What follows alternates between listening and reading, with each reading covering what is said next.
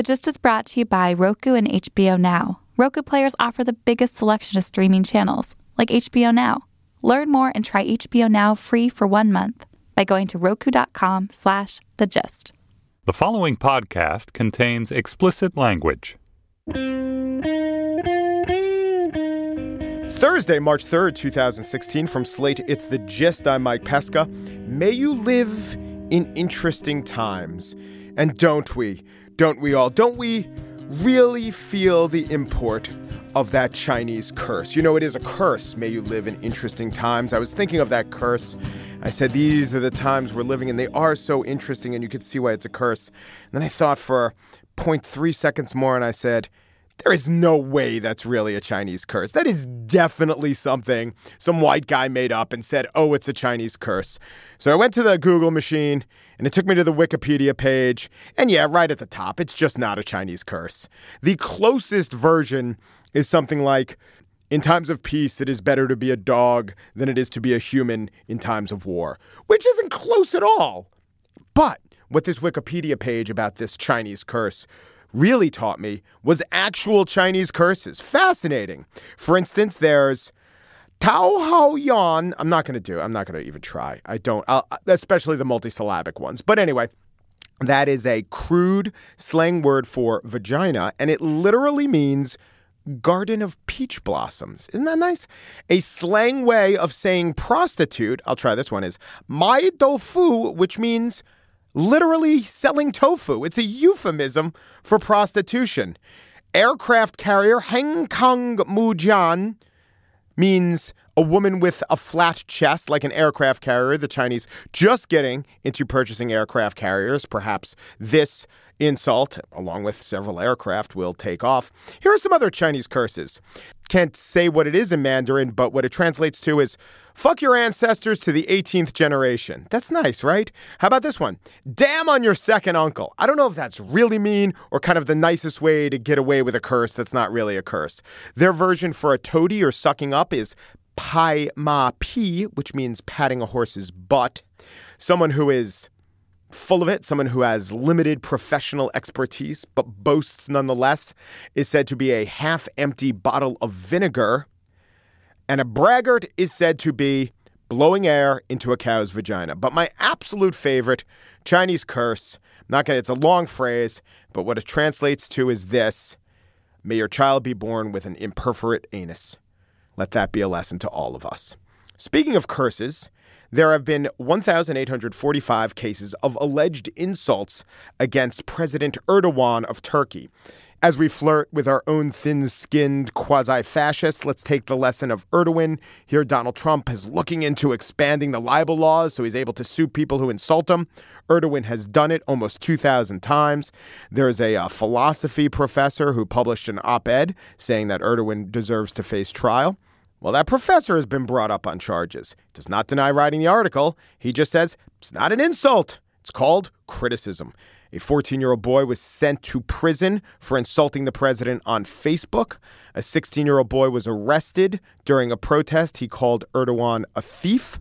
Last year, another 16-year-old paid $2,000 for insulting Erdogan on a Twitter post. A former Miss Turkey faces criminal charges for reposting an anti-Erdogan poem on Instagram. And in the most celebrated case, a doctor was banned by the Public Health Institution of Turkey for comparing Erdogan to Gollum. The trial has not been settled because the judge couldn't decide if it was an insult or not.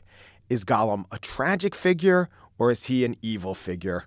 The fate of this doctor and Turkish democracy might hang in the balance. On the show today, I spiel about conceptualizing odds. It is quite likely that we'll get Donald Trump as a Republican nominee. Mitt Romney wouldn't like it, but what does quite likely mean? Some analogies abound. But first, Maria Konnikova is here to play Is That Bullshit? And I feel I can use the word bullshit after all the peach blossoms I've referred to. Is that bullshit? Topic: arranged marriages.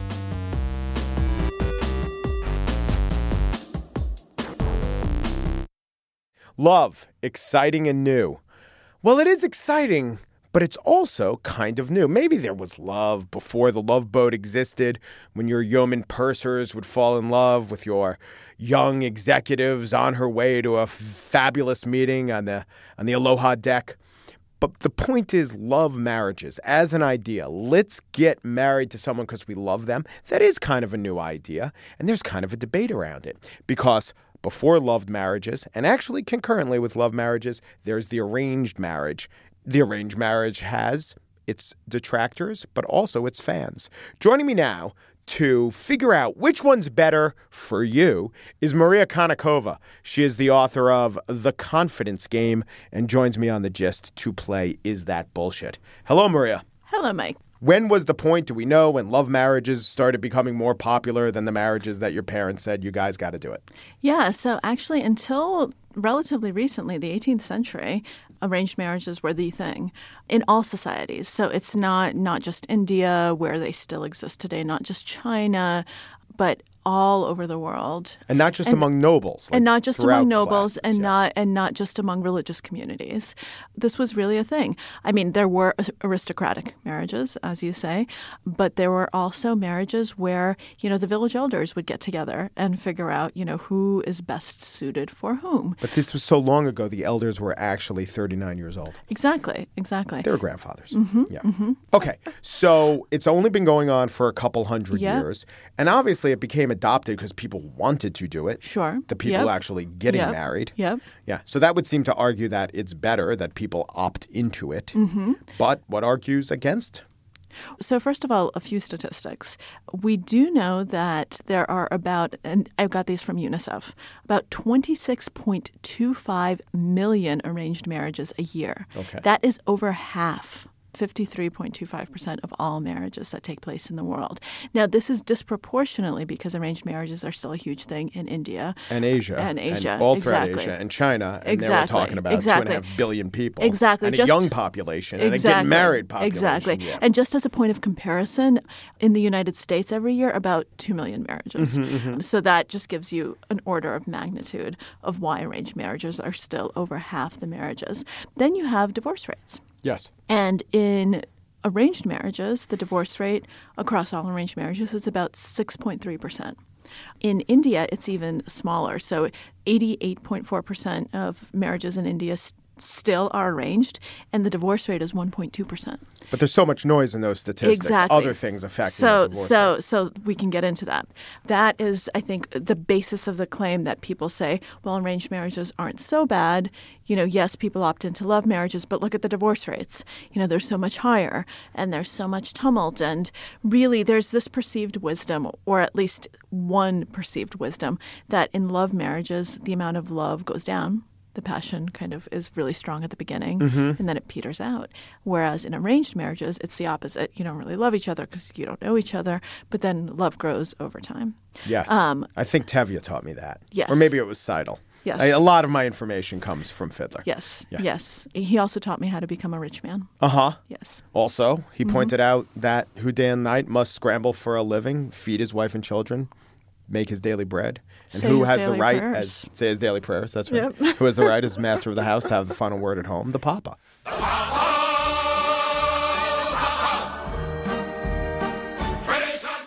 Yes. That's not true. He doesn't have that right. Well, actually, that's very funny you say that, because there have been studies that look at satisfaction in different types of marriages.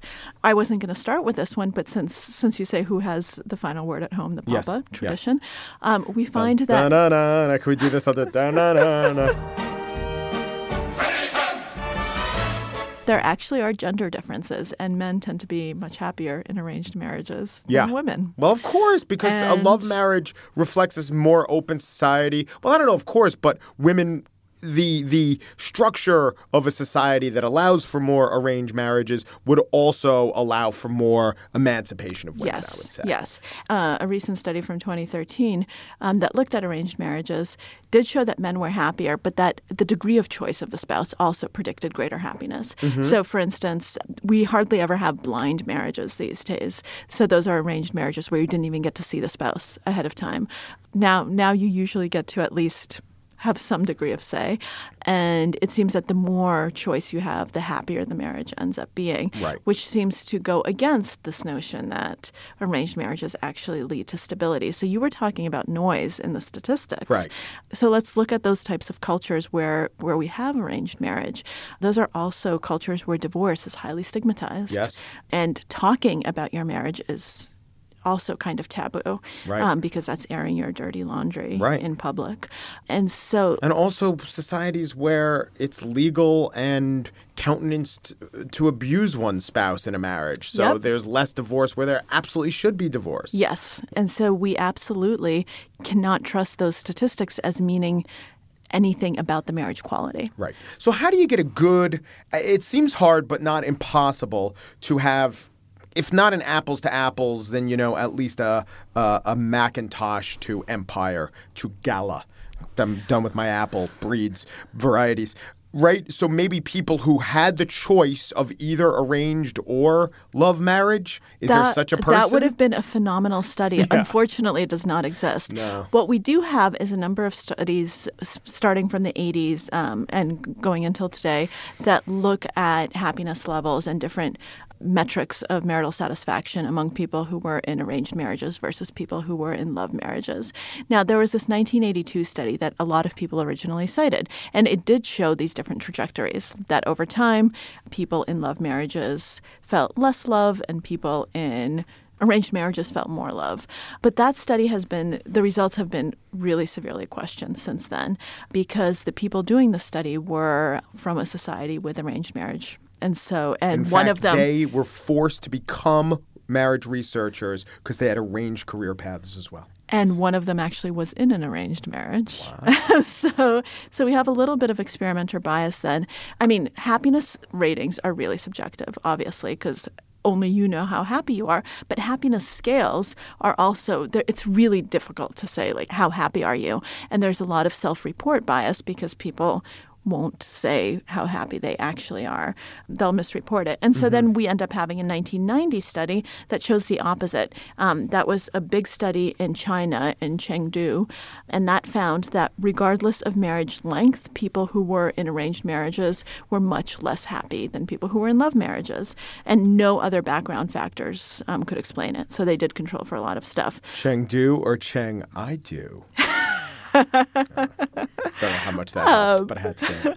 And you also find lower satisfaction in arranged marriages in a 1999 study of Israeli couples, a 2005 study in South Africa of people of Indian origin, and in Turkey. And then a 2005, which is one of the more recent ones, India study, shows that there are no differences at all between satisfaction. So now we've got all three. Okay. Right? We've got studies that show one is happier, studies that show the other's happier, studies that show no differences at all. But people still seem to think that one should somehow be better than the other. And people do have a lot of ingrained biases. So people from love societies tend to think that love marriages should be better.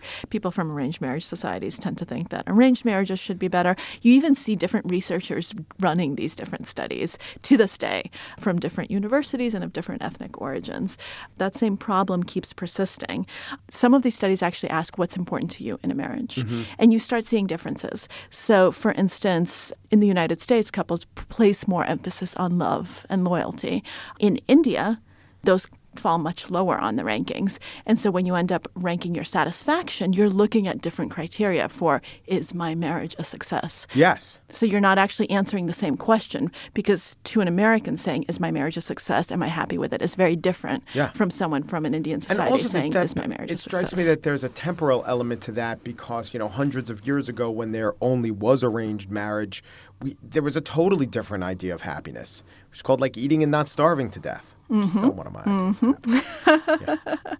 And the other thing I do want to say is that we know a few things about marriage that have been replicated in any sort of a marriage, just when people study marriage. For instance, people getting married later in life tend to be happier and tend to have fewer divorces. Arranged marriages usually happen much younger in life. So I'm not going to draw any conclusions from that. I'm just saying that this is empirically something that we do know. Yeah. We have those types of statistics because presumably people, the older they get, the more they know each other, the more they know themselves, which is very important. So you pick people who are more compatible with you. 40-year-olds are wiser and calm down more than 20-year-olds. Exactly. Same person at 20 might have been unhappy in 20 years of a marriage to the person they would absolutely love and pick in their 40s. Yes. And the other thing I will say that we know about happiness is that cultural norms actually play a huge part in how we think of ourselves. Are we happy or not? So if we fit a norm of how we're supposed to be in society, we internalize those norms. And so we actually think we're happier in different environments if we're more in line with the cultural expectations of that society. And so, these days there might be less stigma to being single, for instance. But before, if you were single and of a certain age, you might, unless you were a very strong individualistic person, you might actually say, I'm probably not happy, because you're using that external marker, because you're saying, well, how do I know if I'm happy? Right. I guess if everyone's telling me I can't possibly be happy, I must not be happy. I don't know if this is exactly the framing, but let's go for it. We need a pronouncement. That's what you're here for. I'm going to put it this way. Arranged marriages, the participants of arranged marriages are happier or better off than the participants of love marriages. Is that bullshit? That is bullshit. That is bullshit.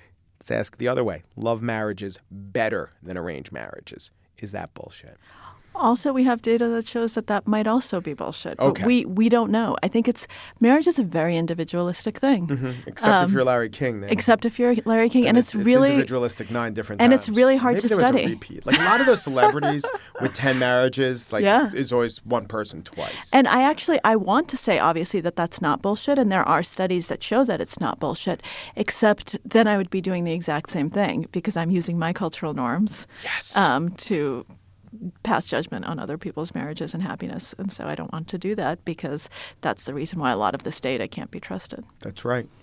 Eschewing her own cultural norms for the sake of a higher cause is Maria Konnikova. She is the author of The Confidence Game, and she plays Is That Bullshit with us. Thank you, Maria. Thank you, Mike. Who day and night must scramble for a living, feed a wife and children, say his daily prayers, and who has the right, as master of the house, to have the final word at home? The Papa! Tradition! The Papa! Tradition!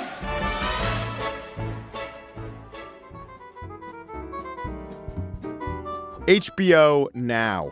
I want to watch HBO Now. Great. Do you have HBO? Are you attached to a large cable or perhaps a dish? I don't think you're going to be watching HBO Now. Oh, no. Oh, there's something you do have? It's Roku. Roku players give you the biggest selection of streaming channels, among them HBO Now, plus innovative features like voice search, unbiased search results, and private listening via the Roku remote or your mobile app. And with HBO Now, what does that mean that you get HBO Now? Yeah, you get the big shows, you get your Games of Thrones. I can't even watch the Game of Thrones. They're not sending them out beforehand. So when they hit you with the HBO Now. But beyond that, you get every season of every HBO show they've ever done. I've been meaning to catch up on that Mayor of Yonkers one. I'm 2 episodes in. There's Springsteen on the soundtrack, Oscar Isaac. I gotta watch it. I gotta watch it via Roku.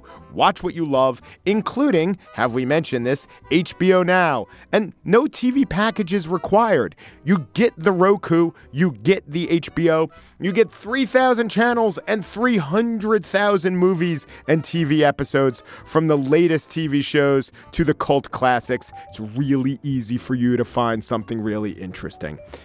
And we have an offer. For a month, you could try it for free. Visit Roku.com/thegist to learn more about Roku players and to get your 1 month free HBO Now trial. And now the spiel, 4/5 mental compromise. So yesterday, we tried to throw some cold water on the idea that Donald J. Trump had utterly triumphed on Super Tuesday, that he filleted, gutted, stuffed, mounted, and made a bone soup with the carcasses of his opponents and made the Mexicans pay for it. And today, the Stop Trump movement got a boost from that human glass of cold water himself, Mitt Romney.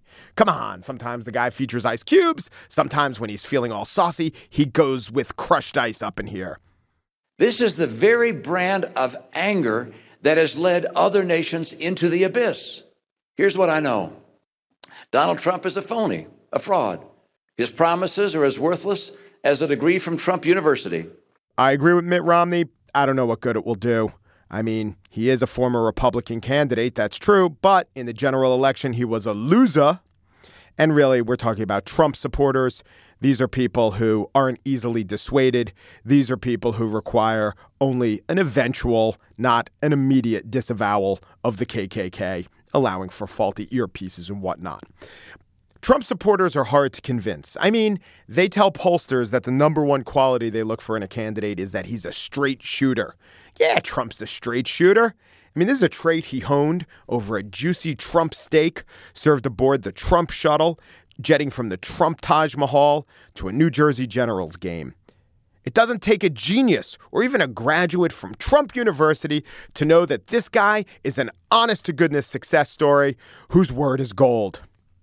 But my job here is not to convince you to be skeptical of Trump's stances, but to not fear so much Trump's standing, or at least to understand it. So we have Reuters telling us things like, a matchup with Trump in the fall elections looking more and more inevitable. Likely. Likely is the perfectly good word that you're searching for. More and more likely. Because Trump's chances are likely. The betting markets say he has a 79 or 80% chance of becoming the Republican nominee. The question is, what does that mean, 79 and 80% chance? I have a theory that the brain processes degrees of likeliness very crudely. I think we could train our brains to think otherwise. I think the number one way we do it is to deal with statistics all the time. I think a poker player, for instance, really has a good understanding of what 80% means. They could sort of feel 80%. They've been in hundreds of poker games where on the river, the last card in a game of Texas Hold'em, there were only 2 cards that could beat them. In other words, they were about 90% chance of winning. But they've been in other games where the card that could beat them is any spade in the deck. So that's about a 75% chance of winning. And because they've done this over and over again, they could really feel and intuit the difference between 90% and 75%. But most of us can't. I think most of us just basically go, will happen, won't happen, probably will happen, probably won't happen, and then 50-50. And other than those 5 different marks on the continuum between gonna happen and not gonna happen, we're not really good about conceptualizing chances. So let's talk about 80%. What does an 80% chance mean? Well, back to sports again. I looked it up on this thing that tells you what chance a team in baseball has of winning a game. And the way it does this is not anything too complex. It just loaded into a computer the outcome of every game between 1957 and 2014. So I was looking for, when does a team have about an 80% chance of winning? If your team is up by 2 and you're batting in the top of the 6th inning, there's 1 out and there's 1 runner on base, you have a 79.68% chance of winning, meaning that there have been 2,864 games in this exact situation, and the team that was up 2 with 1 out in the 6th and a runner on base won 2,282% of those chances. If you understand baseball, project yourself into that situation. We've all been a fan of a team in that situation. We expect our team to win if they're ahead in late innings, but we know it doesn't always happen. It is easy to understand percentages in sports and percentages in cards. And maybe if that example meant anything to you, you actually already kind of understood what 80% meant. But it's really hard to find odds to translate this to the average person. For instance, let's take a 68-year-old man who smoked 2 packs a day for the last 50 years and continues to smoke. Within the next 10 years, what are that guy's chances of developing lung cancer? It's, I thought, a shockingly low 15%. So there's a greater chance that a 2-pack-a-day smoker who's already lived to be 68 won't get lung cancer than there is a chance of Trump becoming president. All right. Then I started looking up 4 out of 5. Last year, 4 out of 5 American patients were prescribed an antibiotic. So think about yourself, think about last year, maybe think about your family, think about all the people who went to a doctor. How often were they prescribed an antibiotic? However many people you could think of, oh, she wasn't prescribed an antibiotic. That's sort of the chance of Trump losing. 4 out of every 5 vehicles at a car dealership these days have a sticker price greater than $25,000. Does that help you conceptualize it? How about this? 1 out of every 5 people on Earth log into Facebook about once a month. That doesn't help at all. That's just a fun fact. Neither does this one. According to a survey, 4 out of 5 British women don't shower once a day. So what we're saying is your chances of coming across a freshly fragrant British woman are about the same as Trump's chances of losing the election. Actually, we're not saying that at all. I just like the 4 out of 5 British women don't shower once a day stat. Let's just end with basketball. Let's say your team's up by 5. You have the ball. There's 5.5 minutes left in the game. Your win probability is 79.9%. Basically, you have Donald Trump's chance of winning the election up by 5 with the ball, little under 6 minutes left. But no, out of the stands, who's this? Former governor of Massachusetts, Mitt Romney. He steals the ball. Romney steals the ball. He's self-deporting himself down the court. This Romney's a taker. He's racing down the court. Can he be stopped? He's got a clear shot. Oh no! He trips. He trips over a binder full of women. Binders full of women. Undo Mitt Romney. Hey, it's like a Trump loss. It could happen.